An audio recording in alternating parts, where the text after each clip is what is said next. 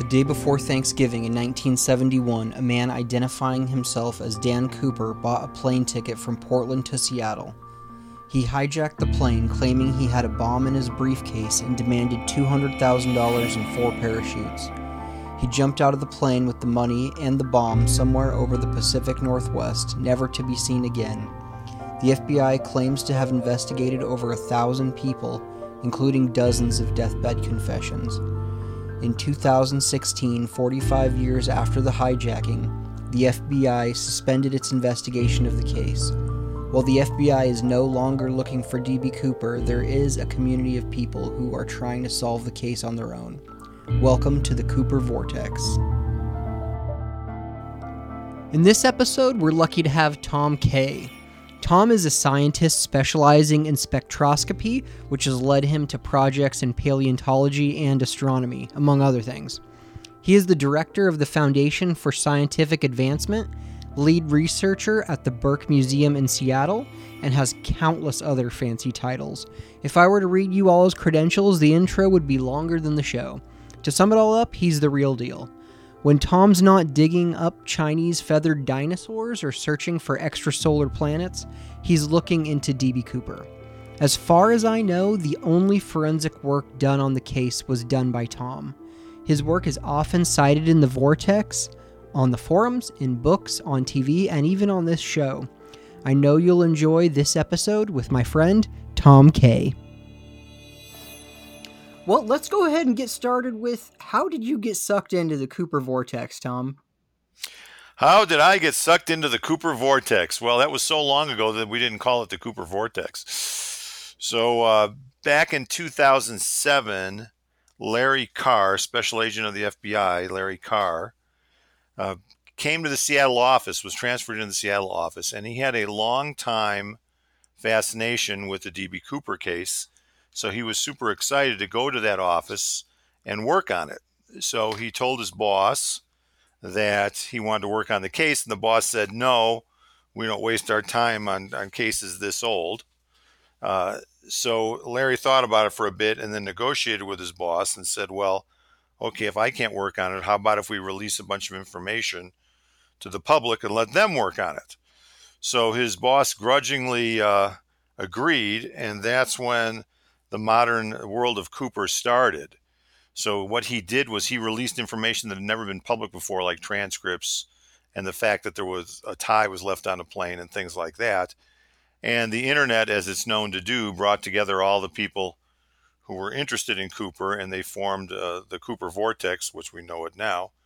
And they started talking about this new information in the Cooper case. Well, then adding to that, Larry Carr came to the forum that it was being discussed at, and he added information directly at the forum. So for the first time, the Cooper files had direct access to the FBI, which was very helpful. Were you on the Cooper forum before No, not at the time. No, I'm not involved yet, right? This is the prequel to me getting involved. So in one of the discussions on the forum, they were talking about the money being found on Tina Bar on the Columbia River in 1980. And they asked Larry Carr, they said, has anybody ever analyzed the money? Larry Carr said no. And then they asked him the next question, which turned out to be pretty important. Would you let someone outside the FBI analyze the money? And somewhat of a miracle, he said yes. So the Cooper people then went on a hunt to find a scientist who would analyze the money for them. And I'd like to say I was the first one that they called, but I wasn't. They actually called a bunch of people, and they all said no. Then they finally got around to me, and I was the only idiot to say yes. So what I thought was going to be a couple of week project analyzing the money has kind of turned into a decade-long endeavor in analyzing the Cooper case. So that's how it happened. What did you know about the case before that point? Well, growing up, I'd heard about it growing up as a kid. I didn't know too much about it. I knew a guy jumped out of a plane with a bunch of money. But really, most of the details were not familiar to me at all. So initially, I spent a lot of time, and they were going over all these details on the forum. And just reading the forum, which eventually ended up being thousands of pages, you could get a pretty clear idea of what the whole thing was with Cooper and where the issues were and where the interesting bits and pieces were. And what's interesting about the Cooper case is that there's a lot of facts in the case that could go both ways, and that's why people find it fascinating. Because, for instance, was he an experienced parachuter or not?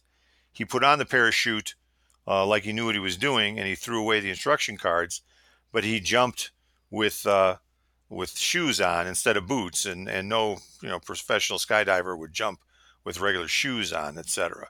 So there's a lot of enigmas in the case that people love to examine and try and understand it. Oh, many. Mhm. So when they asked you to analyze the money, what was the first thing you did? Well, when they asked before the money even got here, and they kind of rolled up in the black SUV, they hand carried the money from the Seattle office to my lab here in Arizona. I did a bunch of research on the money and found out what had happened. It had been buried in the sand for, presumably many, many years, which was kind of actually up my alley because most of what I do in science is paleontology. And paleontology is the study of things that have been buried in the ground for a long time. So while it may seem odd at first, they really are pretty well connected. And looking into the history on the bills, we can see from the news reels and news publications at the time that the bills were very degraded around the edges, and then there were some black bills among the good bills where you could actually see the text and the graphics on the bills. So the first thing we said was, why are some of these bills black? And we kind of speculated on the idea. At this point, I put together a team, I should note, of two other people, Carol Abrazinskis, who was a scientific illustrator at that time from the University of Chicago. She's now at the University of Michigan. And Alan Stone, who runs a metallurgy lab in Chicago. So they joined me kind of on this hunt. And looking at this thing, we identified the black bills as being interesting because something turned them black.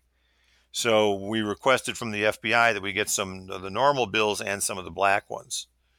So we then went into a big investigation as to what turned the bills black. And that turned out to be several months and several dead ends. The black turned out to be silver on the bills. And then we looked into the geology of the area and what would potentially be in the water of the Columbia River. Turns out there were silver mines upstream of the Columbia River. So we were looking for a methodology that would get the silver out of the water and onto the bills, which turned out to be pretty complex. Yeah. But throughout our investigation here, we ended up talking to some other people. We ended up talking to an FBI agent who said, well, back in the 70s, we used to use silver nitrate to turn the bill, to do find fingerprints on stuff. And he said, we put the silver nitrates, what they use on black and white pictures. So they would put the silver nitrate on and the fingerprints would turn black first, and they would take a picture of it. Then the whole thing would turn black from exposure to the light.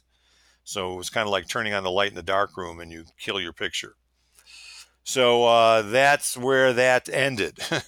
So the hope that the silver would be something didn't turn out to be too much.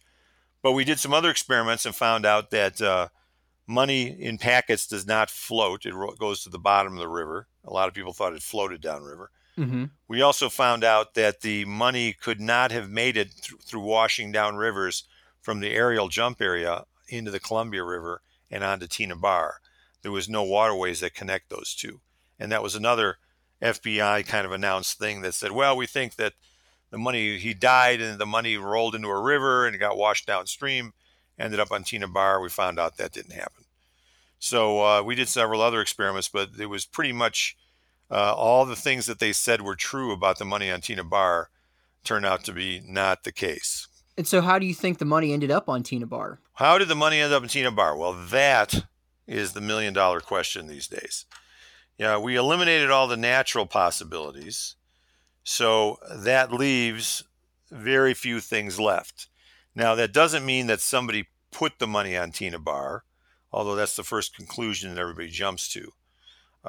What our research shows is that there was no natural means to get the money from the aerial jump area to Tina Bar. So could it have been human? Yes. Could it have been something else we can't speculate about? Yes.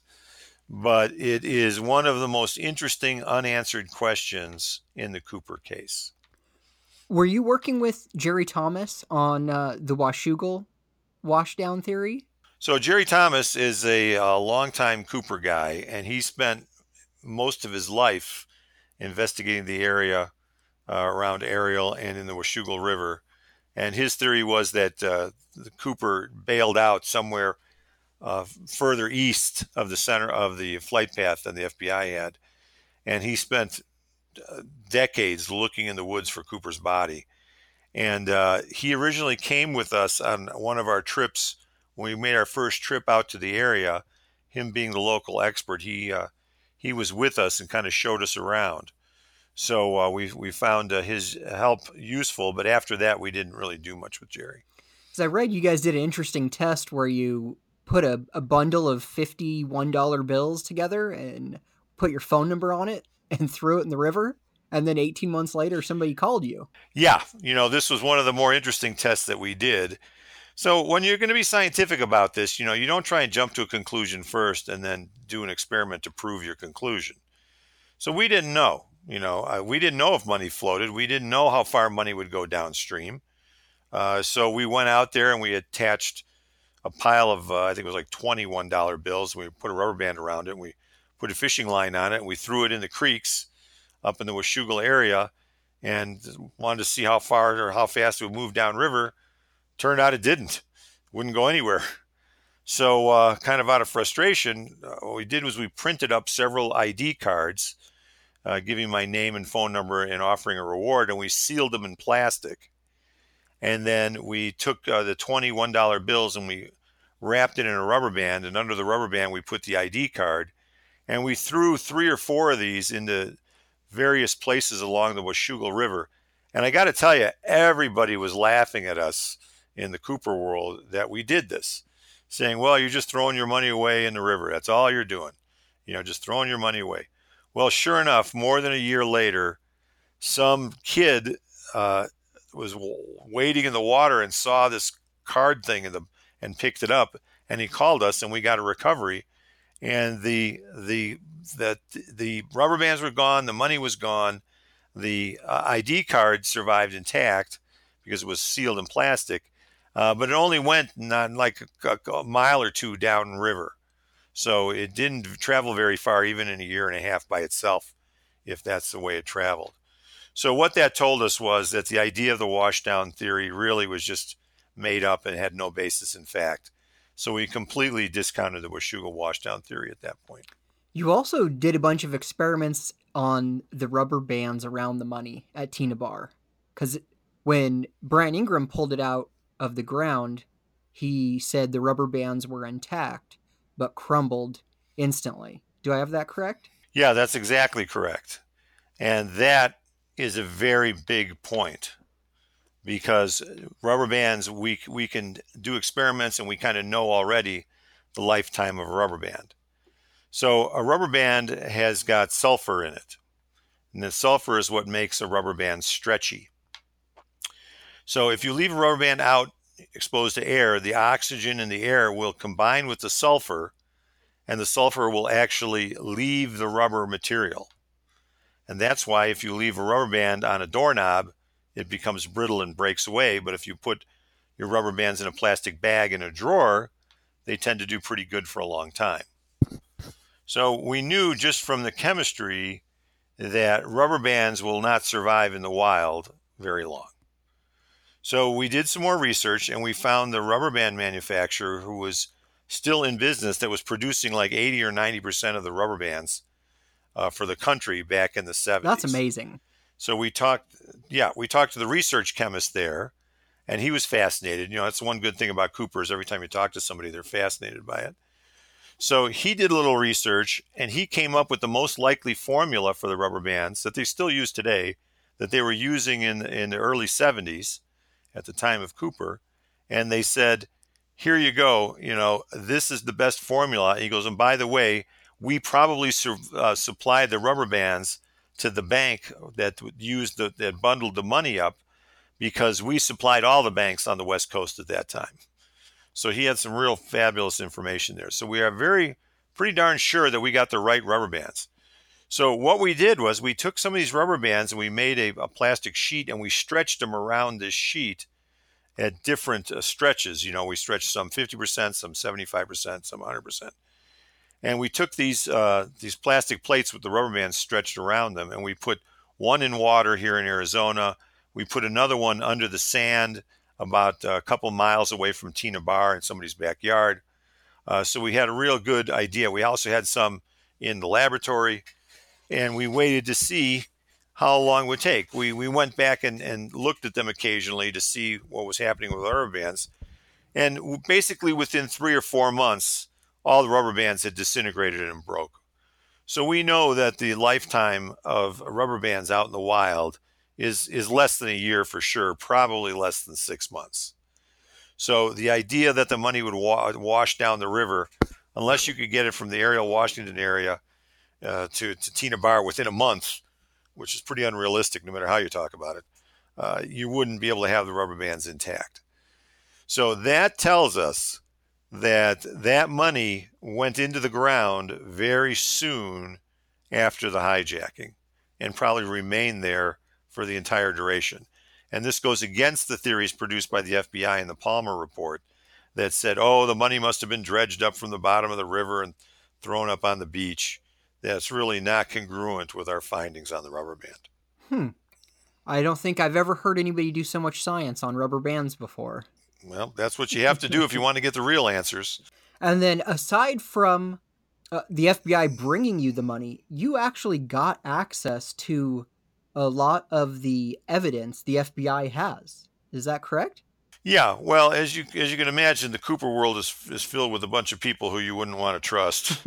So, we were in that category to start with, but then after Larry Carr saw that we were pretty serious and we did a great job on the money, and we actually were doing real science, he then said, well, you guys can come on up to Seattle. He goes, and I'll let you in to the archive and I'll show you all the evidence we have. So that was a tremendous opportunity that really no one else has ever had. So my team went up there, and Jeff Gray was kind of along for the ride at that time. He was writing the book on Cooper. And at that time, the FBI was very cooperative with people writing books. So he was there with us too. But we were able to see the entire archive, all the evidence that had been accumulated on Cooper. Now, what we didn't see, which turned out to be 90% of the evidence, was the investigations they did into personal people. So according to Larry Carr, there was an 8-foot tall and 10-foot long shelving unit filled with folders from all the people that they'd investigated for the Cooper case over the years.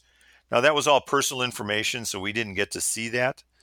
But besides the personal information, he brought out boxes of stuff and the 302s, which are only now coming to light. And the 302s are the FBI's binder that has all the information and all the testimony and all the data in it.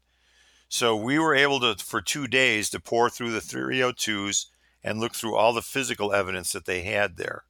And that was tremendous. So we were the first ones to be able to do that outside the FBI. When the FBI went out to Tina Bar to look into that money find, was there anything else that was found other than the $5,800? No. The only thing that was really found on Tina Bar was the money. There's a lot of arguments about the shards, whether or not money was found buried 3 feet deep or not. I can tell you that a lot of people make a lot of to-do about that information, but the FBI, they're not archaeologists. They did not do a professional dig on the site where the money was found. They basically dug a hole looking for more money, and people walking around everywhere.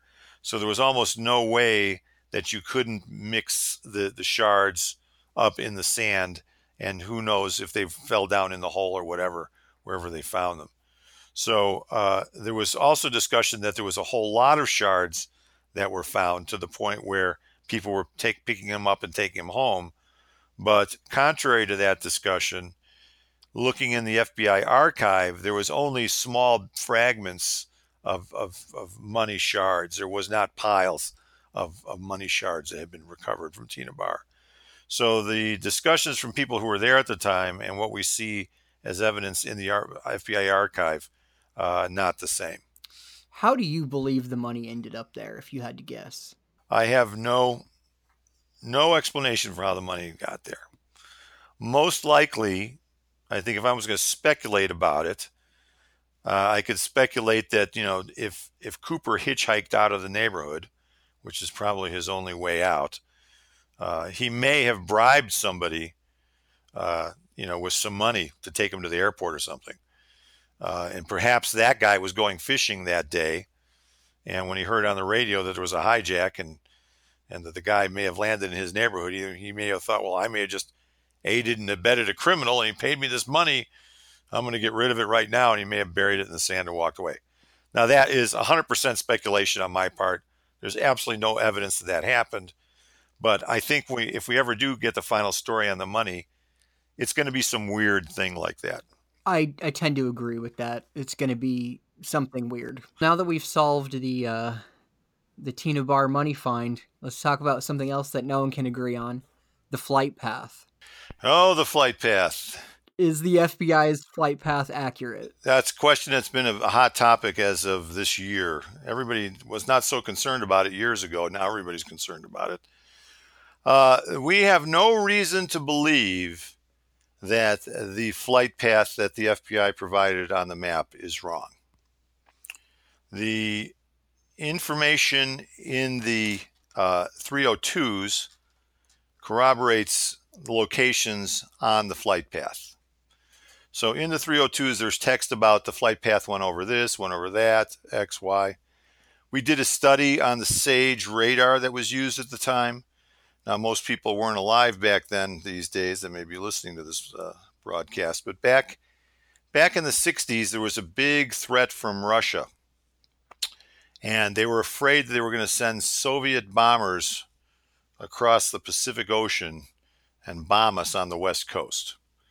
So they developed what was called the SAGE radar, which at the time was the largest computer system anywhere in the world. And the computer that ran this radar was 3 stories tall. And the purpose of the computer was to integrate data from multiple radar stations along the coast into one display that the operators could see. So it was kind of a solid shield all up and down the West Coast. So what we did was we recreated Cooper's flight path according to the FBI map in Google Earth. And in Google Earth, you can do that, and you can put the flight at 10,000 feet, and you can see the line in the sky, basically, where the plane flew. So the next thing we did was we went and historically located all of the SAGE radars that were along the flight path. And what we found was there were like a half a dozen radar dishes between Seattle and Portland. And then we put a spot on Google Earth, and we went and stood on the ground virtually on Google Earth and looked up in the sky, as Google Earth will let you do. And we said, can we see this flight path from here? And the answer was yes. So there was no time at all that the radar dishes could not see Cooper's plane. So what we have here now is the most sophisticated radar ever developed, with multiple radar dishes capable of looking out thousands of miles across the Pacific Ocean at small targets, plane-sized targets, and determine where they are accurately enough that they could send fighters to intercept those bombers potentially coming from Russia. And they're basically now looking in their own backyard at a plane flying at 10,000 feet, literally, 100 or 200 miles away, if that. And it should have been a cakewalk for the SAGE radar to track the Cooper plane. So the idea that they would have screwed something up and not been able to follow that plane even through light rain makes no sense to us. So there's no reason to believe that the flight path is incorrect? No, none whatsoever.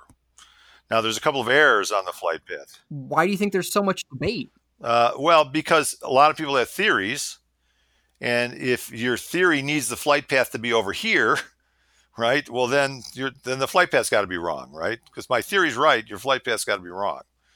So there's one guy that claims he knew D.B. Cooper and he landed and went into the bar and got a drink and had called up somebody. And for that guy to be DB Cooper, the flight path needs to be way further east. So him and Jerry Thomas would feel good about that idea.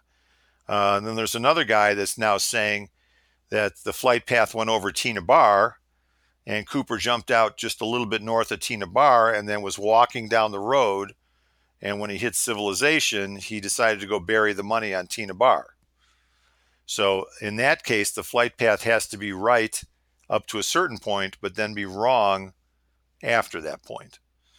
So, that's, and again, a case of, you need the flight path to match the description of your theory. So that's what's causing a lot of, angst in the Cooper vortex right now. There are a couple of interesting things about the flight path, though. When Cooper let the stairs down, one of the placards on the stairs blew out the back of the plane and miraculously was recovered years later by a couple of hunters. So the location of that placard was never made public, and we ended up talking to the family, and they went back out to this area, which was turned out to be a hunting ground that they go to regularly for decades. And they gave us a GPS location for where they found the placard, and it turned out to be right underneath the flight path.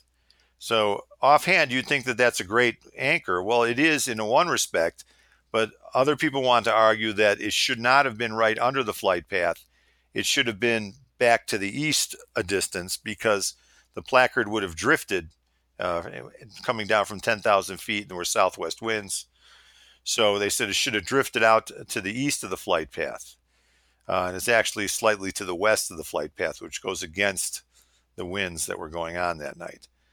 So one of the latest informations to come to light is that in discussing the drop of this placard, my group was able to recover the winds aloft information. This is just as of about a week ago, that showed what the winds were at various altitudes. So we didn't have that information before. Now we can actually do a correct drift analysis on the placard. But the other thing that's confounding that analysis right now is that it was also raining at the time. So rain would have an opportunity to push the fairly lightweight placard to the ground faster than you would think. It would just drift without rain. So these are the kinds of things that you get involved with in the Cooper story when you start looking in the details and you try and nail down what's fact from fiction. And this is information you got last week? Yeah. Mm-hmm. So you're still actively working on the case? Well, what happens is there's big discussions about these things, and because I did the analysis on the flight path and determined that there's no reason to believe that the flight path is inaccurate, I'm the target, or my research is the target of the people who want to make the flight path not accurate. So, I mean, you can sit down and argue about things like how far the placard drift all you want, but I was actually talking to a friend of mine not involved in the Cooper case, and he said, "What's new in the Cooper world?" I said, "Well, we're arguing about the flight path." He said, "What's the problem?" He said, "We're wondering how far this placard drifted." And he said, "Well, why don't you just go get the winds aloft data from that night on 1971? I go, "I have no idea how to do that." He goes, "Well, I know how to do that." So he was an atmospheric scientist at Jet Propulsion Laboratory for decades. And it actually took him a little bit of effort to go get it. It was kind of cryptic to go get it. But he was the one that actually provided me with the information.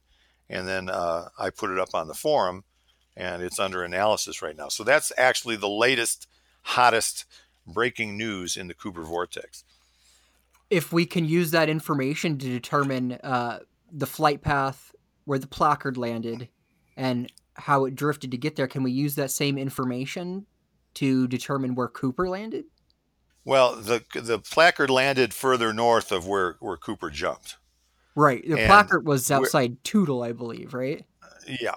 So it was further north. So what it says is the placard will make a determination that the flight path was accurate up to that point.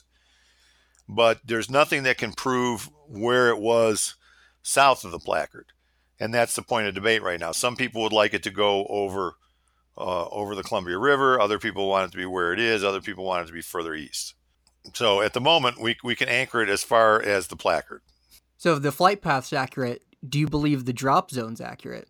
That's another thing that has been contested over the years. One of the errors that's on the flight path map is there's a timing error. There's marks on the map, and then there's timing for those marks, and there's one or two errors in those marks. So the analysis was if they had that wrong, could the jump area be wrong? It's possible that the jump area could be wrong, but again, we don't see any information that would lead us to believe that it's not. One, so one of the things that they talk about is the jump time, because that jet's moving pretty fast at 200 miles an hour.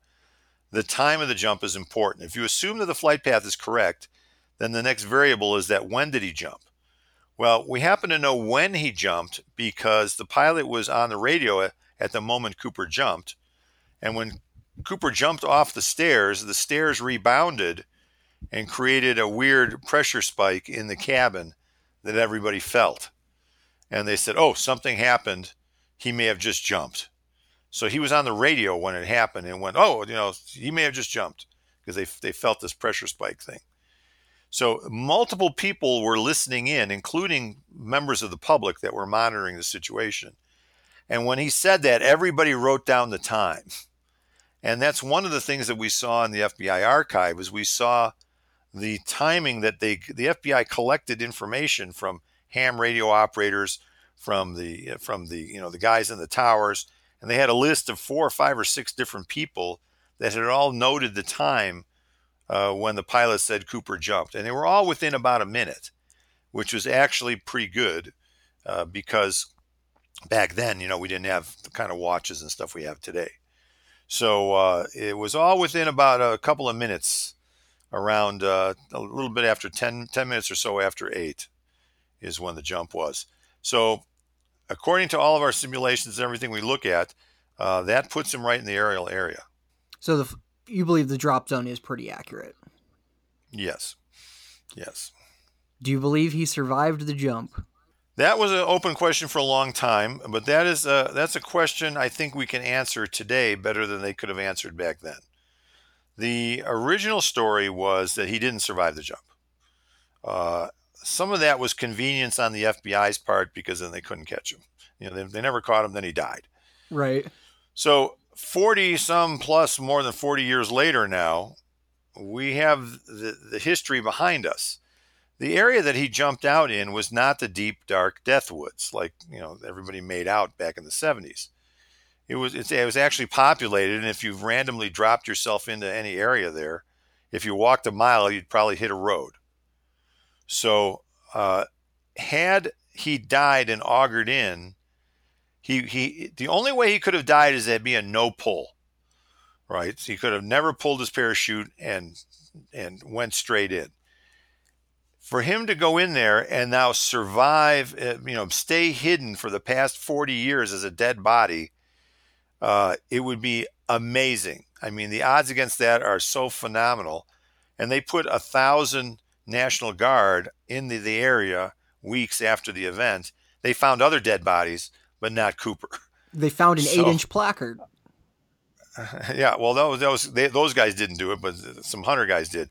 So they had a lot of people looking in that neighborhood for a long time, and no evidence of Cooper ever showed up.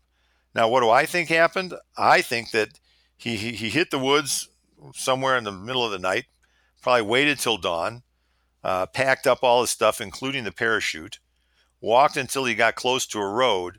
He probably then stashed the parachute, stashed the money, stashed all of his stuff just not very far from a road, walked out to the road wearing a suit and a tie and not carrying anything else with him, hitchhike his way out saying, my car broke down, I need a ride to so-and-so. Once he got his car, he could have come back and picked up the parachute and the money and made a clean getaway of it. Now, you have to remember, from Cooper's perspective, Cooper didn't know that they knew when he jumped. The whole purpose of the way Cooper set up this hijacking was he was going to lower the air stairs, and anywhere between Seattle and Mexico City was where he wanted to go originally. They wouldn't have known where along that flight path he jumped. He had no premonition that the movement of the air stair would cause the signal to the pilot. So he thought he had all the time in the world to do whatever he wanted to do because nobody knows where he is. So he could have easily come back, grabbed the parachute, grabbed the money, knowing that by cleaning up after himself here, there would never be any evidence to link him to the crime. So I think that's probably what happened. He survived and cleaned up after himself. Have you read any of Marty Andraday's work? I hope I'm pronouncing his last name correctly. But he did a No. probability on him surviving the jump, comparing World War II ejections under terrible circumstances, dudes who maybe have only had one practice jump or zero, and it was very, very high survivability rate. I mean, people whose planes had been shot down and they're bailing out at the last minute. Cooper had a little bit better circumstances than that. Yeah, so I think, like I said, I think the idea that Cooper died in the jump was mostly promoted by the FBI because they had a lot of egg on their face at that moment. This is definitely speculation, but do you think that Cooper had planned where he was going to jump? No, because he specified a lot of things. He specified the altitude, he specified the speed, he specified the wheels down, he specified the flaps, right? He specified the parachutes. The one thing he didn't specify was where you're going to fly the plane. Now, this is a pretty dangerous thing because he was in fairly cloudy weather. It would be hard for him to know whether he was over the ground or over the ocean in this cloudy weather. So the pilots had speculated at one point about just flying over the ocean, letting him jump into the ocean. So that seems to be a big weak link in his planning for this caper. So how he assumed that he would jump out somewhere safe is a bit of a mystery, especially in the conditions he was in. He was also kind of stuck between a rock and a hard place because he originally intended to jump during daytime. Things got delayed, and that's why he ended up jumping at night. So his original plan was to jump during the day, and then he probably could have had a better chance to see where he was at. But it didn't work out that way for him. So things did go against him in the way things unfolded. Yeah, definitely. I can't imagine jumping out of a plane at night into the woods. That would be wild. Well, if going to jail was your other option, you may think differently. I've heard people speculate that he never jumped out of the plane and was just hiding in some compartment when the plane landed. That's all the Cooper amateurs suspect that. I get emails about that all the time, right? Oh, yeah, he probably hid in the plane under a seat or in the bathroom or something. The FBI is way smarter than that, right? You got to give the FBI some credit. So the FBI was watching the plane with binoculars from the minute it was within sight of the airport, and they were watching specifically to see if he was going to jump out either before the plane landed or while the plane was taxiing down the runway to try and make a getaway for it. So they were on him right at the get-go at the landing. So there was no way that he was going to get off that plane without them seeing him. The minute they got on the plane, once they realized the bomb was not there, they searched the whole plane.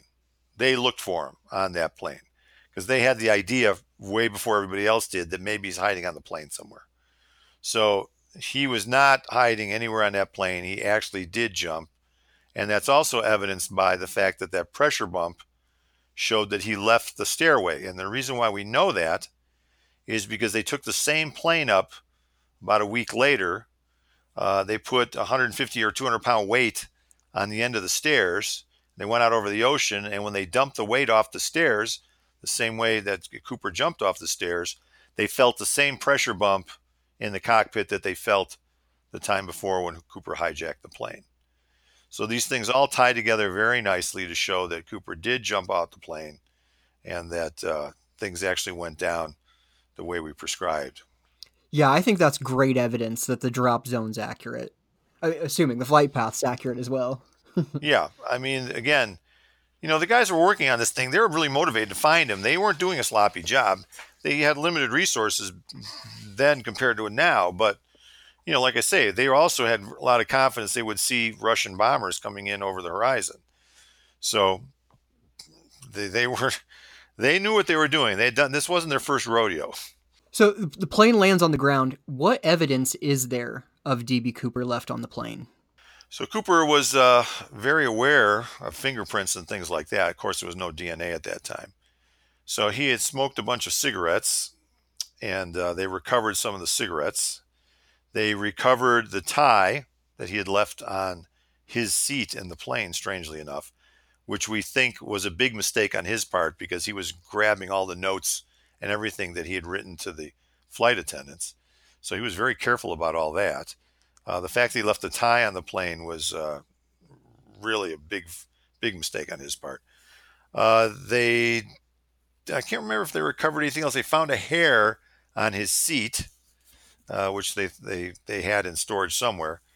The problem with most of the evidence that was collected, they also collected some fingerprints, but they were not very conclusive. And there was a lot of fingerprints on the plane. So the problem with the cigarette butts and the hair is that they've been lost to history.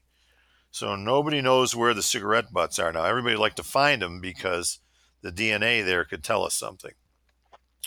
And the hair is likewise gone. There was no reports of the hair being analyzed or anything after the fact. I think a lot of it was that they probably couldn't do much with the hair back at that time. Cigarette butts, same thing. They were Raleigh cigarettes that he was smoking, so they knew that.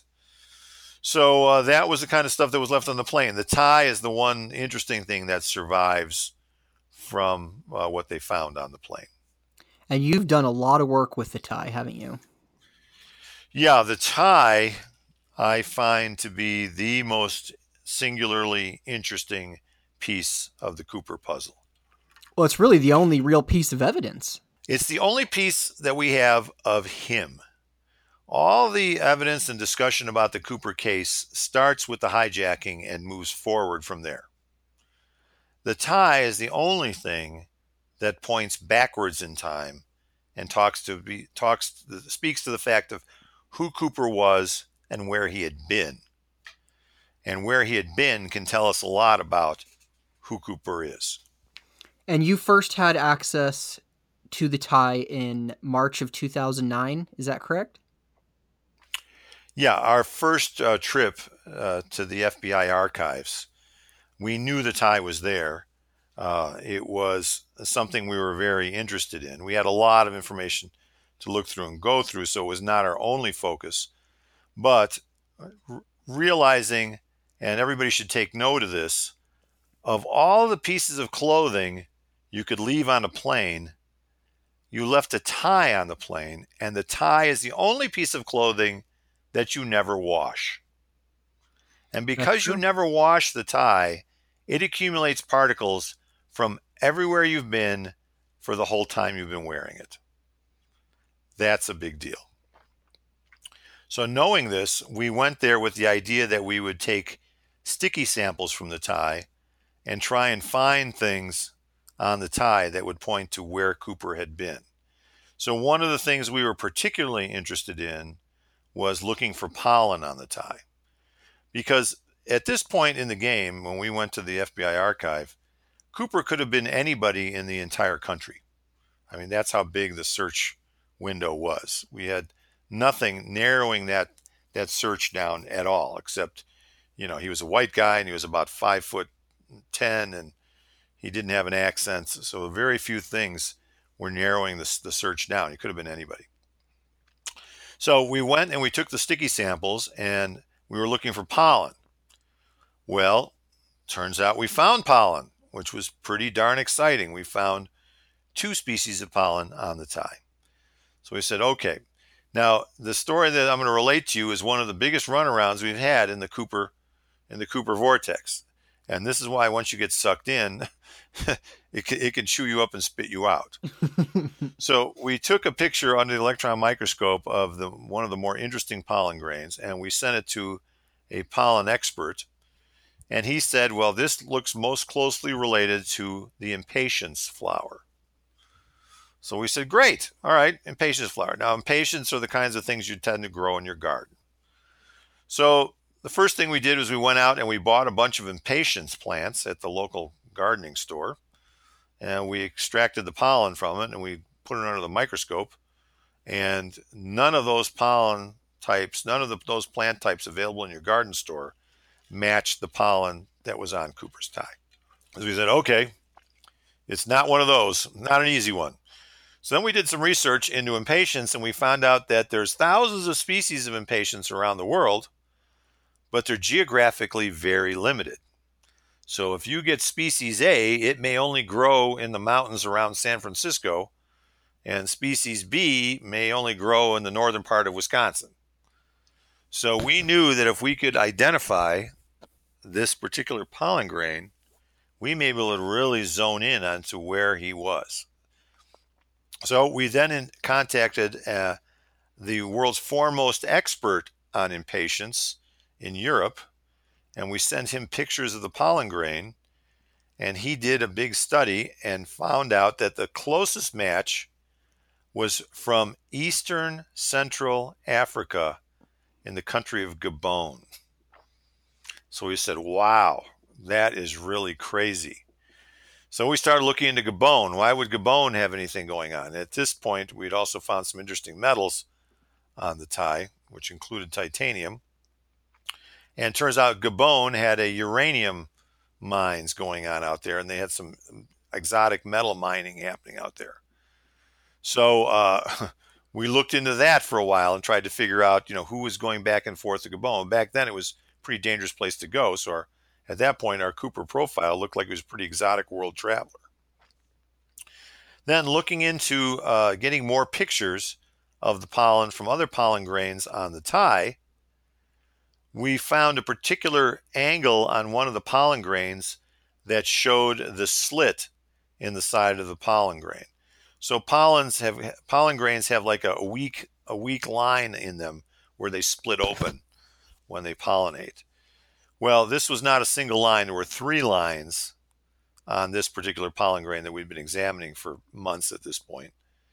And the 3 lines hit me like a ton of bricks because I knew right away it was not a pollen grain. It was actually a spore. So spores have what they call a trilete opening, which has these 3 lines that split open. And I knew at that point that we had been barking up the wrong tree for a long time. So in looking into the spores, we immediately identified it as coming from a lycopodium spores, and it is a fairly common plant. So we said, okay, what was this plant used for? Well, as it turns out, the pollen from the lycopodium plant is used in pills to keep them from sticking together in the 70s. It's also used in a few other things, but that was the most common usage at the time. So our chase of the pollen grain led all the way around the world, came all the way back home, and then ended up in an aspirin bottle. So one thing we can probably say about Cooper from the pollen chase is that he was probably a pill popper. And that's about as far as it goes. So that one was a real bit of a disappointment. So tracking the pollen down led to the fact that he takes aspirin or Yeah. some other pill. Yeah, quite the letdown, yes. But the point that you want to understand there is that in scientific investigations, you have to go down all the dead ends. Every time we would research something and come up with a dead end, and I would tell somebody about it, they said, oh, it's too bad. You're going to quit now, aren't you? I go, well, no. I said, if you're trying to catch a murderer and you have 20 suspects, you're going to have 19 dead ends before you catch the guy. I said, so just because you look at the first guy and he's not the murderer, you don't quit. So as a scientist, you have to go down all these dead ends to ensure that they are actually dead. Now, that one took a little longer than it should have, but that's the way it goes sometimes. So after that dead end, where'd you go to next with the tie? So the next most interesting thing that we had on the tie was we found a piece of titanium metal on the tie. So titanium is a fairly common thing today, but in 1971, it was very uncommon. It was not used in golf clubs or consumer products. It was very hard to make. It was very expensive. It was used primarily in military. It was just being used in commercial aircraft, and it was being adapted into the chemical industry because it would not corrode away. It had very high corrosion resistance. So we found a thing that looked like a bar. And now this is microscopic. This is the size of a blood cell. But it was not a tangled mess. It was obviously something that had scraped off of a piece of metal. And we analyzed it. We can analyze very small particles under the electron microscope and tell you what the elemental composition is. And it turned out to be pure titanium. So we knew at the point that we found the titanium, because of its rarity, that this put Cooper into a very small corner of the world. So just with that single find, we knew that he went from being anybody in the country to somebody that would wear a tie into a place that used titanium. So he went from millions of people down to thousands of people. Well, we kept looking around. We found a second piece of titanium. And once we analyzed it, we found out that in the corner of this piece of titanium, there was a piece of stainless steel that was smashed into it. Now, the stainless steel turned out to be a high corrosion resistant stainless steel. And again, the titanium was pure titanium. So when this information became public in the Cooper vortex, everybody jumped to the conclusion that, well, this guy must have worked at Boeing, because at the time in 1971, Boeing was working on the supersonic transport, the SST. And this was a very advanced commercial plane that was going to fly across the Atlantic Ocean in a couple of hours from Europe to the United States at faster than the speed of sound.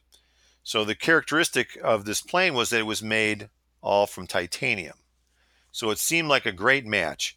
Add to that the fact that the SST project was canceled in mid-1971 and a bunch of people were laid off. So it looked like a perfect match. But the problem was, once we looked into it, was that the titanium that is used in aircraft is alloyed.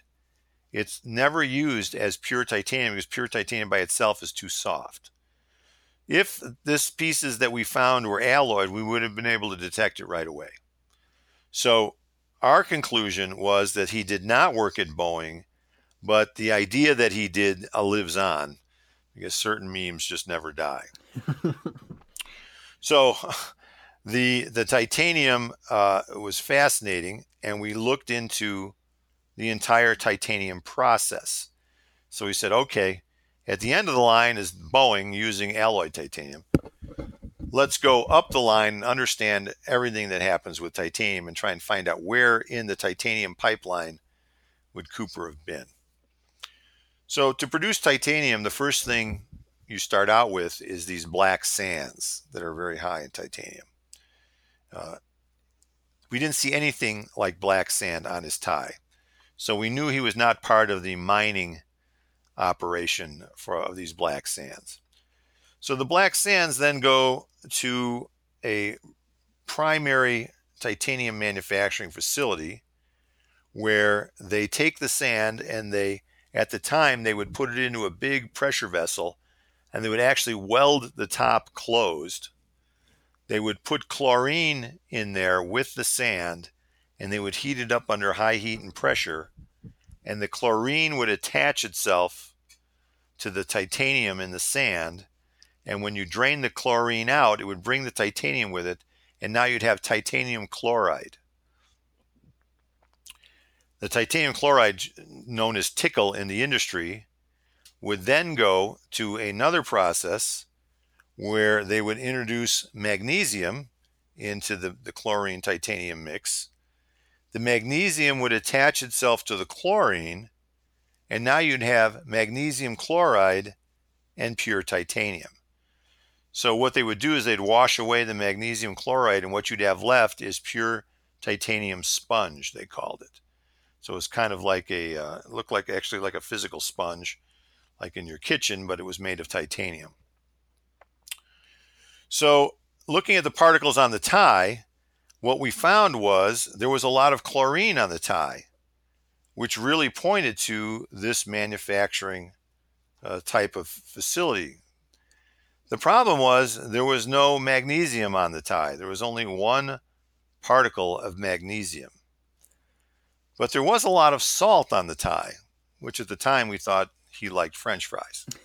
So we kept looking into the titanium manufacturing process, and what we found out was that back in 1971, there was one company called RMI in Ashtabula, Ohio, that made very high quality titanium. And they used a different process. They used a process called the Hunter process. The first part was the same, where they locked the sand in a chamber with chlorine.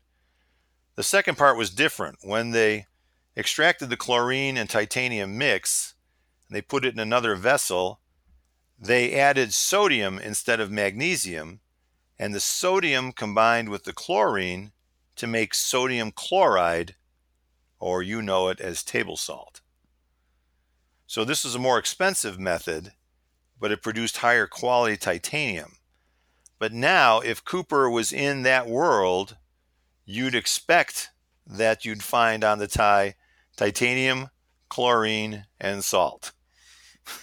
So we said, wow, this is one of the hottest connections we've seen here. But the question remained, is the salt from the French fries? We don't know. So we did another analytical project where we went to the store and we bought all the salts we could find at the store. Sea salt, regular salt, all kinds of salt.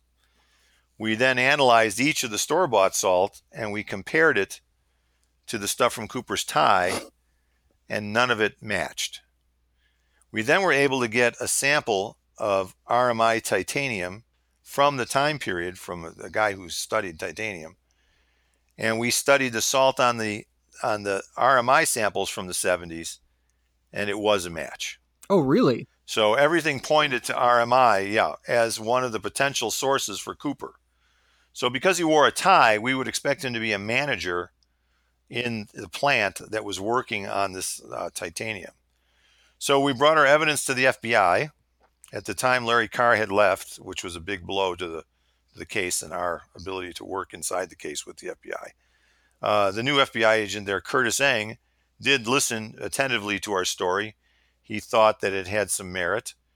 He ended up calling up RMI and asking them if they had anybody that worked there in the 70s that, was potentially Canadian or quit or anything like that. And RMI's answer was a quick and short no. So RMI has had a lot of problems with the public due to some uranium spills in one of the factories that they had in Ohio. So they're very gun shy about talking to the public. Interesting. So RMI was very gun shy about talking to the public. So the FBI left it at that. There is actually a 302 report about questioning RMI somewhere in the FBI archive at this point. But that was where it ended. We still think that RMI is an interesting possibility, although as a private citizen, we have no way to investigate things. So that's one of the things that we ran into in trying to investigate a case, is that we can investigate evidence with laboratory equipment, but we can't investigate people, right? Only the FBI has the ability to investigate people. So, if we do come up with somebody, they could just as easily remain anonymous and never get investigated. And then the tie was investigated again in 2016. Is that right? Yes, fairly recently here in the last few years. I've been on TV quite a bit for the Cooper case. So Expedition Unknown approached me and they said, we'd like to have you on and do something with the Cooper case. I said, that's great. Well, then they asked the question that nobody else asked, which turns out to be a really important question if you're smart. They said, well, if you could investigate anything you want, what would you do? If you had some money and you could spend it, what would you do? And I said, wow, that's a great question. I said, I would take our particle stubs. We have these little things called stubs. They're little aluminum platforms with sticky tape on them. We push them onto the tie and we peel them off. And the stub is what goes in the electron microscope. I said, I would take our stubs to the McCrone Associates out of Chicago, who is an internationally renowned, world famous analytical laboratory. They do all types of analysis of all types of things. They did the Shroud of Turin. Anytime there's an argument, these are the guys you go to. And I knew that when we went to these guys, they have this particular type of machine that can search for and analyze particles automatically on our stubs. Now, all the particles that we analyzed, we had to manually look around and search for them and find them and do the analysis. So we ended up doing about 700 particles. But this machine that they had can do thousands of particles per hour. So I said, these are the guys. So they talked to the McCrone Associates, and they were excited about it, and they did it for free. Nice. Wish I'd known that. I would have gone Yeah. with them a long time ago. I'm sure being on TV had something to do with it. So they analyzed the stubs for us on this automated equipment, and they came up with 100,000 particle analysis. So the database got absolutely huge, and that was a big deal. Now, what came of that? When you have 100,000 particles to look at, you've got a new problem now. Now you're swamped with data. So we looked at this giant database, this 100,000 particle database now, and we combed through it. And what we did is we pulled out some of the most interesting things. Now, the most unusual, crazy thing that we found was we found examples of rare earth elements. Now, rare earth elements are not that rare, but they don't come packed in a vein like gold or other things. You can't go find a zone where they're concentrated geologically. They're spread out kind of very evenly over the earth. So the odds of getting something like a rare earth element on your tie naturally are virtually zero. The other thing about these rare earth elements is they were used in very particular applications. So there was yttrium, which is actually found in lighter flints, so we had to discount that one. There was strontium, and there was, and I can't think of the last one offhand, I have to look it up. But the other two rare earth elements that we found are phosphors. They're typically used as phosphors on cathode ray tubes, which are CRTs, cathode ray tubes. And those were the TV tubes of the time. So TV tubes are coated with these phosphors on the inside of the tube, and when the electron beam hits them, they glow. And that's how you get color in your TV. So looking at the phosphors, we now even had a narrower range to look at, because we know that he was involved with titanium, and now we know that he was involved with phosphors. So phosphors meant, let's say, the TV world. Right? Again, the TV production industry was the largest user of phosphors at the time, so you'd say, okay, he probably worked in TV manufacturing.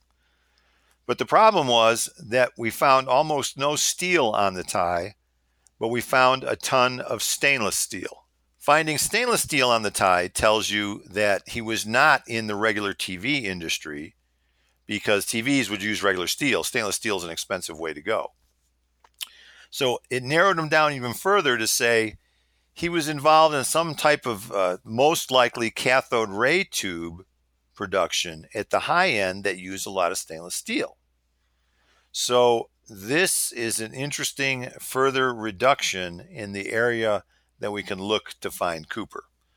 So again, we took this information and we took a step back, and we said, okay, who makes high-end cathode ray tubes in 1971? Well, it turns out that one of the biggest manufacturers of these devices was Tektronix. They manufactured oscilloscopes, which are high-end instruments for measuring electricity. And they manufactured their own cathode ray tubes. Now, the really interesting point about identifying Tektronix is you ask, well, where was their factory located? Well, it was located right outside of Portland, where this whole thing started. Very interesting. Yes, very, very interesting. So, there's another connection, actually, that potentially comes back to Boeing, believe it or not. So I've told you that Boeing has no connection, but as the vortex is known to do, it will suck people in and spit out new information. So when we were on the Expedition Unknown shoot, the guys behind the camera became fascinated with the Cooper story, and one guy went absolutely wild, and every break he was Googling stuff about Cooper.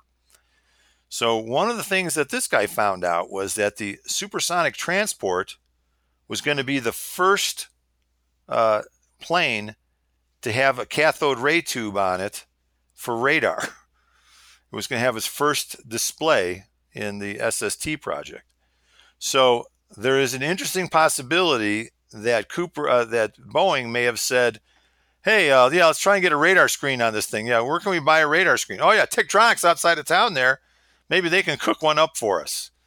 So it would be a real interesting addition to the story to think, and this is speculation at this point, that maybe Cooper was the liaison that went between Boeing and Tektronix in getting a CRT to fly on the SST project, and the housing for that cathode ray tube would have almost certainly been made out of titanium to match everything else in the cockpit.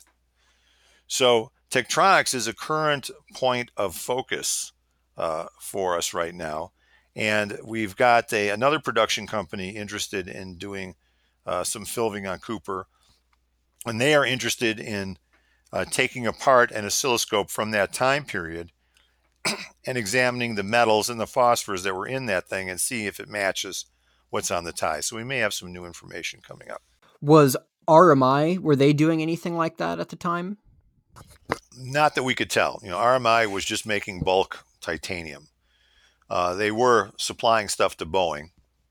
So, we have two interesting possibilities here with RMI on the titanium end, but then probably the stronger connection at this point in the game looks like Tektronix.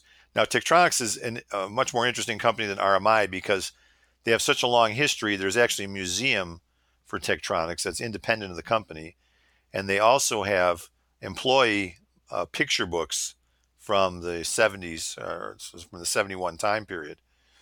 So we may actually be able to go look through the employee picture books and see if we can find him, if he's there. Where's this museum at? Is there a physical location? Yeah, it's a physical museum. It's in Portland. Oh, wow. Yeah. I got to go check that out. Yeah, there's your next blog stop. What about the theory that the tie was just purchased? I mean, if I was going to hijack a plane tomorrow, I probably wouldn't wear what I wear to work. Well, you probably wouldn't wear a suit and tie either. Well, yeah, that's true. Right. Probably wouldn't wear a suit and tie either. So, yes. So, everybody that's got a theory and his guy does not wear a tie naturally, every suspect that does not wear a tie naturally, the excuse is Cooper bought the tie at a 5 and 10 store. Well, if you're not used to wearing a tie, what would make you think to go dress up in a suit and jump out of a plane? Would that really be your first thought to do that? That's a good point. Now, if you wore a suit and tie every day, then maybe it would feel natural to go on a plane and then jump out at the end of the day. The other thing is that the tie was a very cheap tie. So the tie it had no value to start with. It was about $2 or something back in the day. So why a used clothing store would buy a crappy used tie for resale at literally pennies would not make sense. If used clothing stores want high-end clothing that's desirable and you can still sell for something and make a buck, they don't take T-shirts and things like that and try and resell. So could it have possibly been? Yes. But as an investigator investigating something this old, you have to take it at face value. So what we say is face value, the flight plan is the flight path is correct. So we see no evidence to point another direction. Face value, he was wearing a suit. He smoked cigarettes. There was a lot of cigarette particles on the tie. Why would you wear a suit unless it was very comfortable for you to do so? So you can argue that he bought the tie, but it's not the default position. So you believe that he owned the tie? It was his tie? We think that given the current evidence, that's the most plausible explanation. If Cooper's a manager or an engineer at one of these facilities that's on the edge of technology for 1971, I mean, it should be a high-paying position, most likely an educated guy. It doesn't seem to be like the kind of guy who would commit a crime that could land him in jail for the rest of his life. Unless you had a problem that you had to solve. So good people are pushed to do extreme things under extreme situations. Now, this guy, he's a nice guy. I mean, the original FBI description was he was a hardened, horrible criminal. But, he had food brought on board for the pilots, knowing they were going to be in the air for a long time. He offered cash to the flight attendants as kind of a tip, and they turned it down. Right? They say, no, we can't take tips. And the flight attendants were chided afterwards for not taking the money because they said, well, you could have recovered some of the money. Right? So Cooper was by no means acting in any way that said hardened criminal. If anything, he was acting as sorry to bother you. Here's some food and here's some money. Hope you feel better after this is all over with. Yeah, that's a good point. That doesn't point to a guy, right? Yeah, it doesn't point to a hardened criminal that's trying to get away with something. No, he even paid for his drinks. Yeah. The other thing is, now they've got enough of these hijackings, they found out that typically after a guy does a hijacking, he goes back to his hometown. Right? They usually catch him in their hometowns. Now, ask yourself this question. When did he do the jump? He did the jump the day before Thanksgiving, right? So that would give him a long weekend to get out of the woods and back home without missing a day at work. Definitely. Yeah, I've also heard people talk about the best people as far as the FBI are on vacation. So you have not the top tier air traffic controllers. You don't have the top tier FBI guys because they're with their families for Thanksgiving. Well, I don't think he thought he was going to get caught at that point, but he thought he had a pretty good plan. I don't know if it included who's working that day at the FBI, but you can see that he would be the type of guy that if the mafia came and said to you, I'm going to put a bullet in your head unless you pay me $200,000, that's the kind of thing that motivates the average guy to go hijack a plane, jump out with the money, pay the money off and say, I'm never going to get in trouble like that again, go back to his normal life, and then never commit another crime and never get caught again. I think that's a real possibility for Cooper, is that he was kind of a normal guy that got caught in an abnormal situation and did a desperate thing that he happened to get away with, and then never was, kept his head low and went back to his normal life. Again, speculation, but I think he would have been caught if he was a criminal. He would have been caught down the road. There's 24 suspects that are somewhat legitimate. Are any of those suspects that you're interested in? No. So, I think I made a pretty clear case here how the particles on the tie show that Cooper is involved in some kind of management or, engineering area somewhere in the high-tech world, especially pertaining to titanium or something with rare earth elements in it. And if you look at the current crop of suspects or the past crop of suspects, none of them fit into that category. And I should say that we don't have any suspects. We don't push suspects. We analyze evidence. So we come up with the evidence. Our evidence creates a profile. Your suspect, as far as we're concerned, has to match our profile. And we don't see that happening with any of the current suspects. Do you think this case will ever be solved? Yes, I do. I actually have good reason to believe that there's a better chance of solving the case now than in the past. And the reason for that is Cooper didn't do this in a complete vacuum. Somebody knows something out there about the Cooper case. And as long as Cooper was alive, you wouldn't have those people coming forward. So we have to wait to the point where Cooper dies, and then somebody will say, well, okay, now I can come forward and say something. Now, we had an interesting discussion with the FBI. In a moment of honesty, they told us that even if you catch Cooper, we're not going to convict them. They said, because we don't waste our time convicting people, spending money on convicting people that are going to die in court. Because Cooper would be well into his 80s at this point. Oh, at least. So I said, well, if you're not going to convict them, I said, then why don't you put out a thing saying we'll give immunity to anybody that comes forward with Cooper information, right? And the FBI agent I was talking to, we thought that was a great idea. He goes, yeah, we should probably do that, right? It only makes sense. Right? You want to get it over and done with. Let's see if there's anybody out there that's got anything. And I even volunteered to say I'll investigate the guys if they come forward. You don't even have to do it. And he went and talked to his boss, and his boss nixed it. So, I mean, that's the way to shake the Cooper tree and get something to fall out is let's go ahead and say, okay, come forward with the info. We won't convict you. We promise. But somehow that's not forthcoming at this point.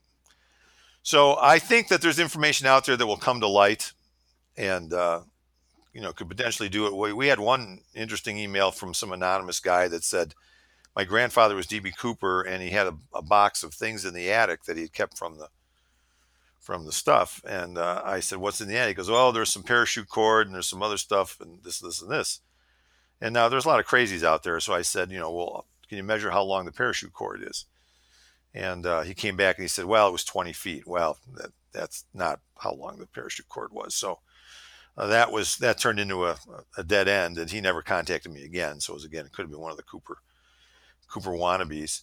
But I suspect that at some point in the game, and I'm waiting for that day to happen, somebody will call me up and say, hey, my father, who used to work at this place and was involved in TV tube stuff and this, and this, and he left this, and this here and there, and blah, blah, blah. And I think we'll get a breakthrough in the case. That may be, wishful thinking on my part, since I've been working on this thing for quite a while.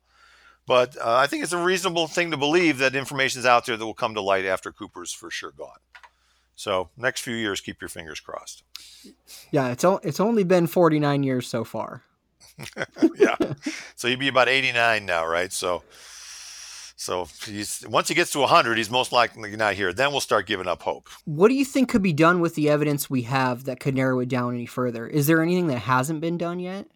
That's a really good question. One of the things that we would like to investigate that we cannot get a handle on is the aerial parachute.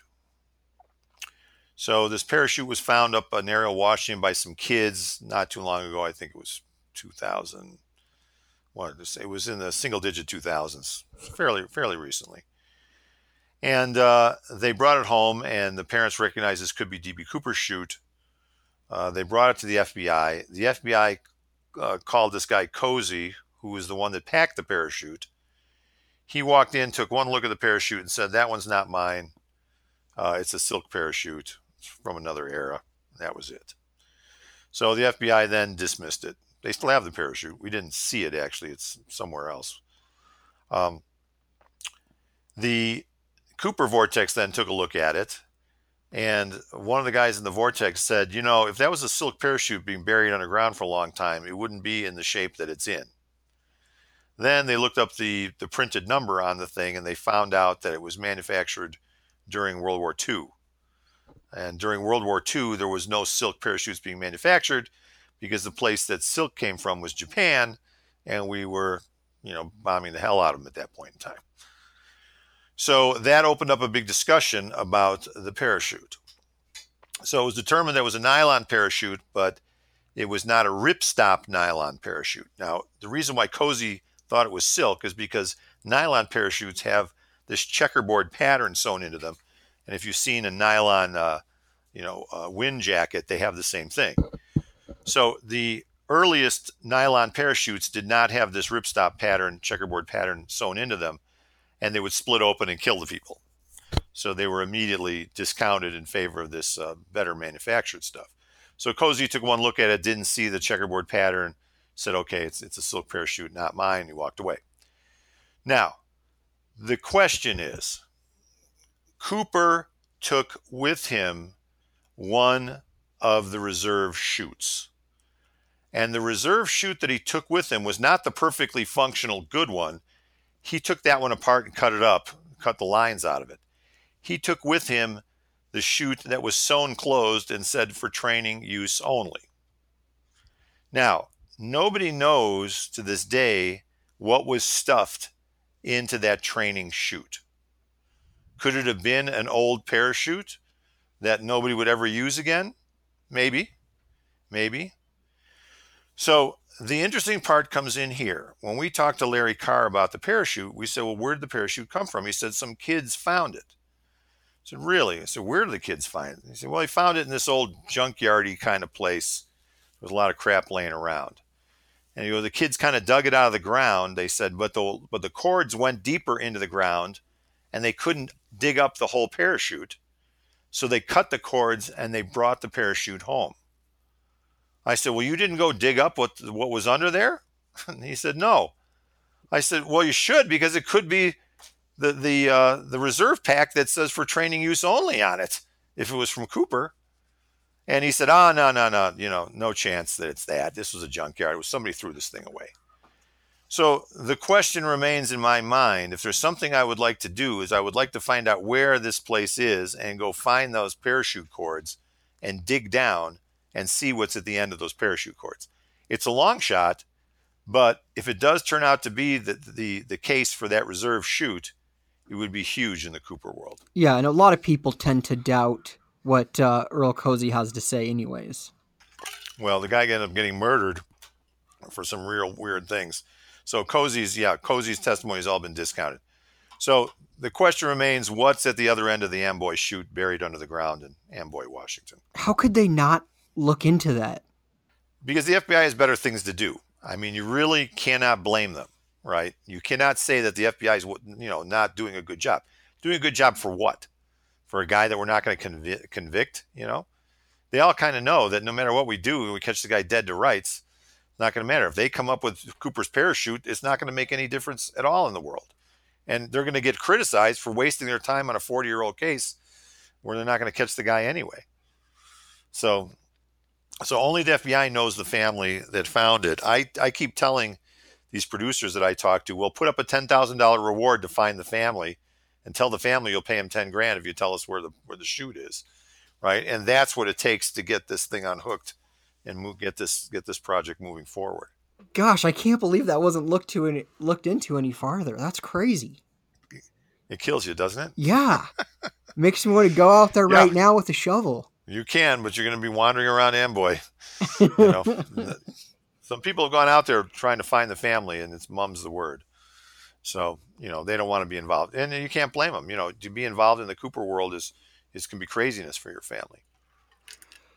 It definitely can. I'm sure you've had people reach out to you or maybe even say not great things about you. Well, I try and stay neutral on everything. I'm actually in favor of people having suspects. Because even if you've got a crappy suspect, somebody needs to champion that suspect, right? Every suspect needs a champion. You have to vet them. You have to look at them and see whether they're a good fit or not. Just because most of them, in my opinion, have not been a good fit doesn't mean they shouldn't be looked at. So if somebody's willing to take the time to show up and show us what you've got, we should all be willing to take a look. And that's, for the most part, what happens, although sometimes it gets a bit testy. Testy, that's a real mild way to put it. Do you ever participate in the forums or any of the online discussion? Not on a continuous basis, but for instance, I saw the discussion going on about the placard drop, and then one thing led to another. So I got on the forum and said, look, I've got this information. Here it is, blah, blah, blah. If people ask me questions, if somebody asks a question, well, what does Tom Kaye think about this on the forum? Somebody from the forum usually emails me and say, hey, somebody's asking you a question on the forum. And I will go and answer them directly. Same is true as if somebody emails me a question, I usually answer people fairly directly. The people that don't get much response from me are the ones that are arguing their case, where they say, well, my neighbor or my girlfriend or my brother or my father or whatever was D.B. Cooper, and here's why. Let me tell you. Well, you're not helping me by telling me. You got to convince somebody else. I said, I'm not the guy that gives credence to anybody. I just come up with a profile, and he's got to be tied to titanium and to rare earth elements. So I'm pretty simple that way. Do you have any plans to write a book or do anything about D.B. Cooper? Not at the moment. If we catch him, certainly. But no, not at the moment. I think it would be interesting to dig up the parachute. That would be, if somebody asked me, what do you want to do in the Cooper world? I'd say dig up the parachute. Do you think there's any evidence that could be gleaned from the parachute? Well, if it's either going to be Cooper's or not. I mean, it would be one of those Oak Island moments, right? Where you're digging and you get to the end, and what's it going to be? And either it's going to say, for training use only on it or not. So it will be a very abrupt end to a very intriguing question. If we did find out it was Cooper's chute, I mean, where do we go with that information? He landed here. Well, now, if it is in a place where there's other stuff discarded, that means he landed close to town. He ended up going into this place and stashing his crap in this place, knowing it would be buried along with everything else. It means he got away for sure. He got away. It also moves the drop zone to Amboy instead of Ariel. Now you can go back through the Amboy history and talk to people who've been around Amboy a long time and say, what happened here during the Cooper jump? It would change the focus of everything and maybe shake the tree a little bit. Well, Tom, I think we've covered just about everything, unless there's something you think I'm missing. No, that the story of Cooper is an ongoing saga. You've heard about, we've discussed the last 10 years, of which there's really been a revolution in our understanding of Cooper. Like I said, when we first started, if you talk to anybody in 2006, 2007, before Larry Carr came on the scene, Cooper would have been a horrible criminal who hijacked the plane and threatened the lives of all the people on board, and did this for money and money only. And now the picture that's emerging is somewhat different from that. He was a gentleman. He wasn't intending to hurt anybody. The bomb was a fake. His efforts were to get this $200,000 and get the hell out and be done with it. And over the past 40 years, he's proven that, because he never got caught again. Let's put it that way. If he pulled off any similar capers, he never got caught again. Because certainly if he got caught again, it would have come out that he was D.B. Cooper. So again, it's a fascinating thing. I think there's something for everybody involved here. If you're fascinated with the case, come to the dbcooperforum.com, and you can see what's going on there, and you can join in and add your 2 cents and be part of one of the United States' biggest mysteries that actually happened. Oh, yeah, and I've talked about this with several other people. I mean, the fact that no one was physically hurt allows you to kind of root for the guy. Yeah, well, look what's happened. He's been immortalized in story and song over the past decades, and there's no slowing down. There is no slowing down. Like I say, there's at least 2 other TV productions going on now about D.B. Cooper, so his story will live on long after him. Oh, yeah. I mean, 50 years later, it's getting a lot of attention still. Well, Tom, if anyone has any questions for you, is there an email or a website they could reach out to you? Yeah, they can go to citizensleuths.com and just look me up in the back under the principals, and they can get a hold of me that way. Perfect. Well, Tom, thank you for coming on the show. I really do appreciate it. Okay, thank you very much. We'll see you when we catch Cooper. Yeah, for sure. Talk to you later, Tom. It was really great to have Tom on the show. I had a blast talking to him. If you want to learn more about his work or reach out to him, you can head to citizensleuths.com. He's got a ton of info on the case there, and if you're listening to this, you have to check it out.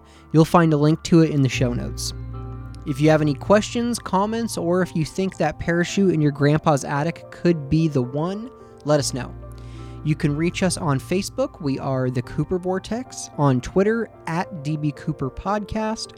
Or email us at dbcooperpodcast@gmail.com. If you enjoyed the show, please leave us a review. It helps other people find the show. Thank you to Tom Kaye for taking time out of his busy schedule to talk to me. Thank you to Russell Colbert, who is also the real deal.